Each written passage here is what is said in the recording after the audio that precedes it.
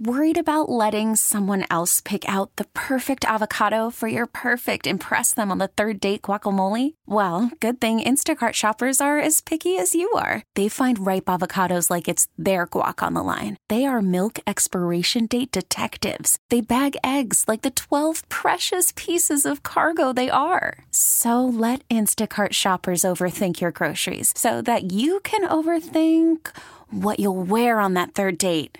Download the Instacart app to get free delivery on your first 3 orders while supplies last. Minimum $10 per order. Additional terms apply. We really need new phones. T-Mobile will cover the cost of 4 amazing new iPhone 15s, and each line is only $25 a month. New iPhone 15s? It's better over here. Only at T-Mobile, get 4 iPhone 15s on us and 4 lines for $25 per line per month with eligible trade-in when you switch.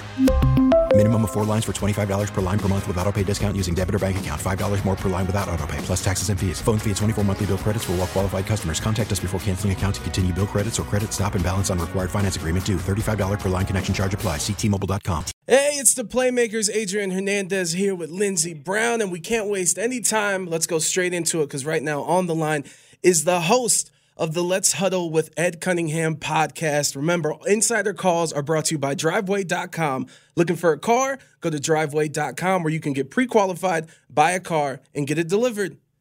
Ed, thank you so much for joining us today. You seem to be a man of many talents and interests. We could take this conversation in many directions. So let me simply ask about that podcast and one episode specifically, the one about chess boxing. What is that, and what specifically piqued you and your interest in that sport when you were first introduced to it? Because it's the first I've ever heard of it today.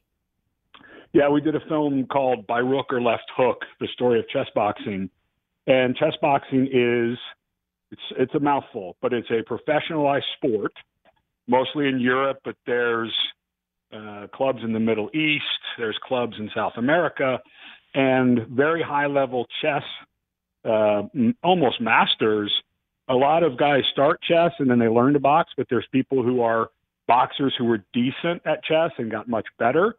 But it's a combination of box one round, speed chess the next round, box another round.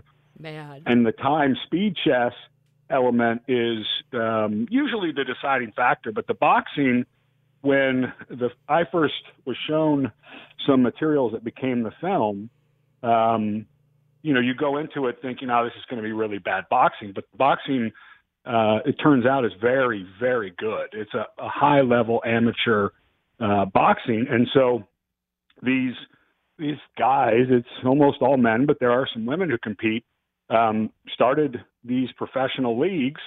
And this filmmaker from Canada, who was a fan of a film I did called The King of Kong about Donkey Kong, he reached out because he'd been filming with them for years and had all of this footage and had about a 4-hour sort of, he cut together 4 hours of his journey of following these guys.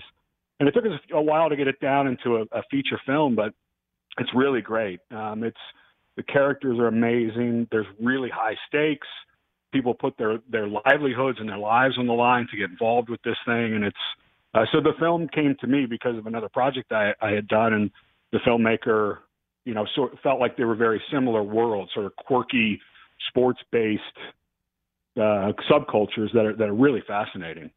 Absolutely, Ed. As I'm thinking about this conceptually, because I played college hockey, and so as a goalie, I can feel my body pretty well and think myself through that process. I'm like, you have to be really efficient in your movement. You can't go for the big swings or really go for the big time plays, because first of all, you'll get yourself out of position, and second of all, that cortisol level is going to be jumping. And as you said, if the big leverage point is the actual chess match, I mean, we burn a ton of calories just thinking, Ed. You should, Lindsey, please watch the film. Oh, I'm 100% going to, Ed. What you just said is why they're not even adherents. It's like it's almost their religion, this chess box. And I'm not kidding. You'll see in the film, and it's exactly that. It's that perfect combination of completely out of your mind and in your body and how you feel with the physical game, and then all back into your brain and being cerebral, completely cerebral, while your heart rate's through the roof, your nose might be bleeding, your hands are taped, so they take the gloves off, but you still have taped hands. And that's the duality of life that the people who practice chess boxing really, that almost all of them are there because of that duality as you described it. Well, and Ed, Adrian likens the goaltending position to kickers, and I take offense to that because kickers are only called upon for like one play out of how many, but goalies are in it the whole time. I think this is a much better comparable in terms of the mental and physical warfare that these athletes have to go through. I'm just absolutely fascinated. I'll 100% check out that documentary. But as you mentioned, that project found you, and it also found you an Oscar. And I know this is probably a basic question, but where do you keep yours? So we won that for a film called Undefeated about a high school football team in Memphis, Tennessee. And they do a round robin because people need them at different times. So believe it or not, they're in grocery bags. And if you don't have one, you call the two directors and the field producer were the ones who, for documentaries, they get the trophies. And so I'll call one of them and say, hey, Rich Middlemiss, I'll be like, hey, Rich, I'm coming by. I need an Oscar. I'm doing a speech. Because now sometimes, and this is hard because sometimes if someone you're doing a speech or whatever, hey, could you bring the Oscar? And it's sort of awkward. I don't know. It's like bringing a piece of furniture, Look at my trophy awkward. I'm bringing for you guys to look at and marvel at, aren't I, Oscar? Ed, have you done this before? You've done this before. You've asked to bring the Oscar to a speech? Yeah. And some of them, sometimes I want to. Here's what I will say. I won a national championship in college, so I got, the national championship ring, which my kids had never seen until recently because I had just in a box somewhere. And they were, oh, wow, that's cool because we were talking about the Super Bowl. I know people who've won the Heisman. The Heisman and the Oscar, I think, are the two trophies in America where if you won that, I think people really want to see it. 100%. Because they are just so unique. It is different. And then when it walks into a room, you can't take your eyes off it. It is so iconic and beautiful. So, but yeah, they stay in grocery bags in closets somewhere. That is insane. One thing that I marvel about you is your hustle. And first off, we're former KTR employees. We're alums. So shout out to that. Shout out to Phoenix. Club. Yeah, I know, right? I had a billboard, man. I'll send you guys. I got to put it up on Instagram. I had a billboard from my show on KTAR. Look at you. Yeah, tag us. We'll repost it. I got a minimum wage street team check, Ed, so I can't really compare with you. Who really won? But the one thing I marvel at is, these different facets in your life. Now it's podcasting, filmmaking. Of course, you're a commentator. You played football. And earlier we were talking about Tom Brady as it's official, and he's retiring and kind of going through that process of he spent so much time, 24 years professionally, playing this game, studying it, keeping up, being at the best. And now that's kind of over. Like if you had words to say to Tom to kind of, transition into real life and no longer being this superstar, having to study and game plan and go through that rituals with the NFL. I think he's set himself up well because he already has, his brand. He's a partner in this media company. He's an active investor, and I think I think he has a plan where, he's going to be able to fill his days with regimen and, deadlines and, things that he's going to need to, stay sharp for. But what nobody plans for is come July, your body, your whole sort of being is ready to go to work for 5 or 6 months. And, for a lineman like I was just sort of getting ready to be beat down for 5 to 6 months. But with Tom or, someone like that, it's about the training, the hours, the dedication. And then the other thing that you don't realize is in those 5 or 6 months, your focus is really granular. It is just on the field, and that's not life. And so I think that's the hardest thing for players in any sport. When you step away, you've got to realize there's going to be a big hole in your calendar, which used to be preseason and the season, that's going to be gone. And so what's your plan? How do you get through that? And it's not tragic for people, and some people really struggle with it, but most sort of enjoy it. Like, gosh, I'm glad I don't have to be in the film room at 5 a.m. on a Friday, to get ready for the game Sunday. But that's the big hole. I think he's got a good plan off. But I would just say, hey, Tom, come July, maybe book a trip, go away, go have some fun with your family, because it's going to be weird. There's going to be a year or two where your body, I got a call after I retired in like the next August, and the Colts, they really needed a center. And I already lost some weight, and I'd have to work out again. But there was a moment where I was like, because I was sort of missing it. And I'm glad I didn't do that, but that's the hardest thing, I think, to get ready for. We're talking to Ed Cunningham, a true renaissance man, started in the world of sports and has really taken a step and gone in pretty much every direction that you can think of in marketing, in business, in film, and TV, and everything. And actually, you are a man of principle as well. And there's no people that I like more than people of principle, Ed. And a few years back, it seems like your conscience and your career came to head in the continuously ongoing conversation that we have about head trauma and concussions, specifically in the arena of football. And as I've mentioned, I'm a hockey player, and I've had 4 concussions myself, proud owner of all 4 of those. And you literally quite took a stand and walked away from your analyst job at ESPN because you're just like, I can't feed into this product anymore. I can't lend myself to that. So in the years since you've made that decision, how do you feel about that decision that you made in that moment, and how the game has changed since? I think we're still short on the progress, but should we be a little bit more excited on the progress that we have made? Well, first things, the first question is, I'm glad I took the stand. It was a little nuanced. My really big moral issue was I was covering amateur athletes, and we were paying billions of dollars for those TV rights. I was being paid a very nice salary. We had all these executives making a nice living. You have the commissioners of leagues getting $20 million bonuses for negotiating these media rights. So I had a really huge moral problem with, okay, we know the game is dangerous. We know that there are, significant injuries, but specifically around the head and brain, the science is in. We know the connection there. Now, that science is not tragic. It's not a death sentence to play hockey. It's not a death sentence to play football. As a matter of fact, the opposite is true. Most people who play high-level sports end up healthier and outliving most people for obvious reasons. But football is an outlier in that head injury. There are a lot of concussions and head injuries and long-term effects there. So that was one piece, but the piece was it was amateurs that were out doing it that I thought and still we're still trying to figure it out with name, image, and likeness rights finally coming back to the athletes. But that was my big conundrum was, how do I rectify being on the professional side of an amateur sport where I know what these kids, because, 18, 19, those are kids. Right. What they're going through. And so I'm very glad I took the stand.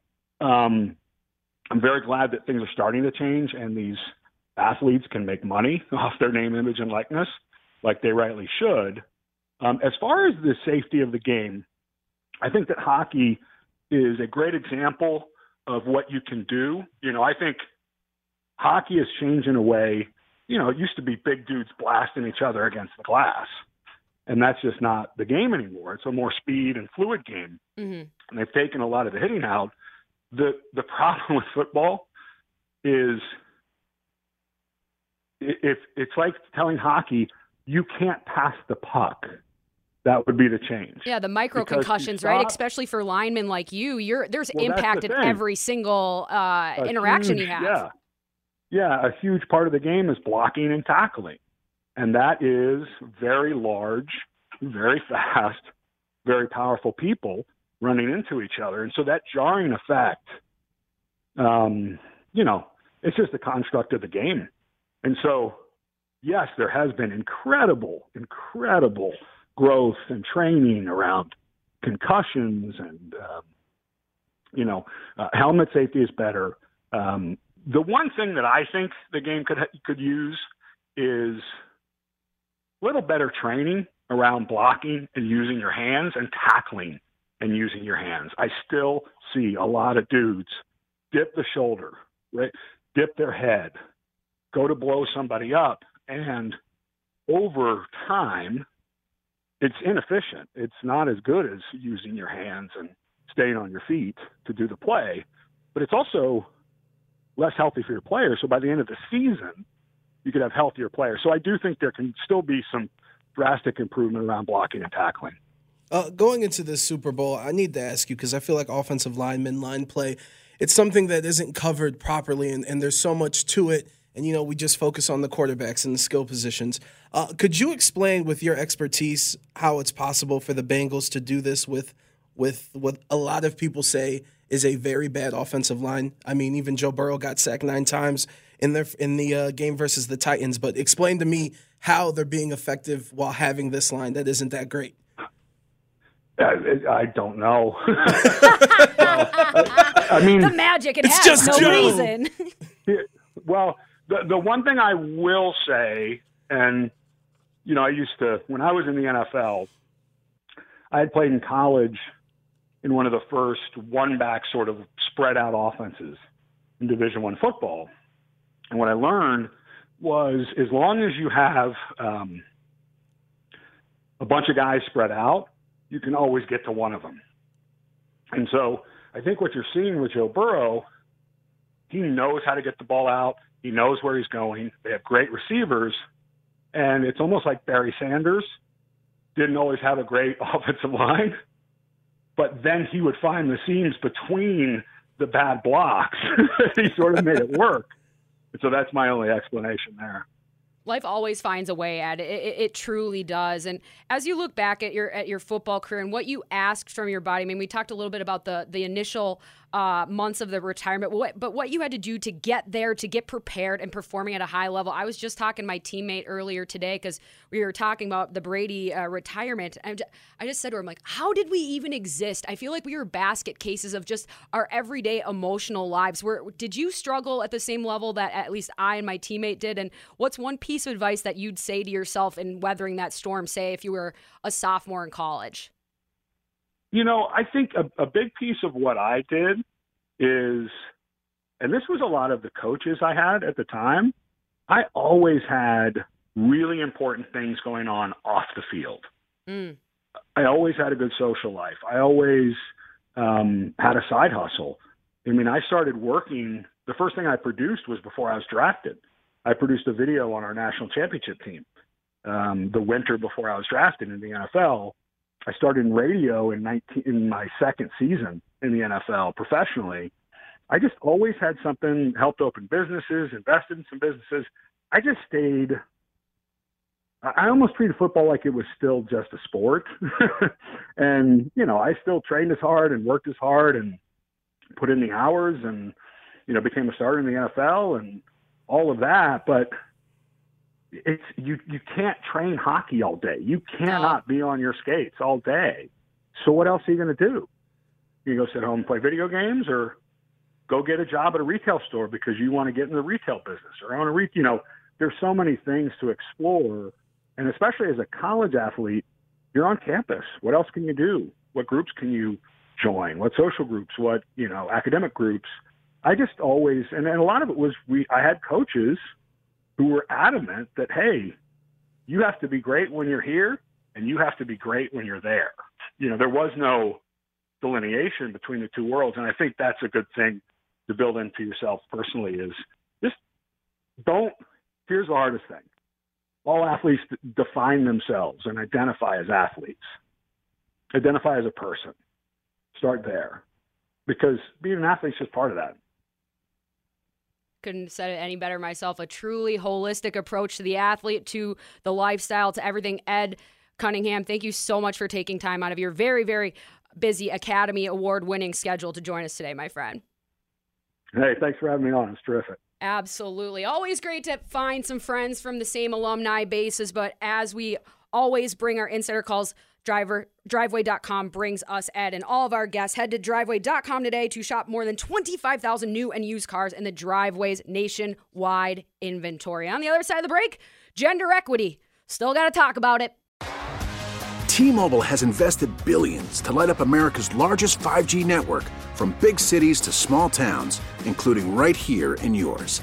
And great coverage is just the beginning. Right now, families and small businesses can save up to 20% versus AT&T and Verizon when they switch. Visit your local T-Mobile store today.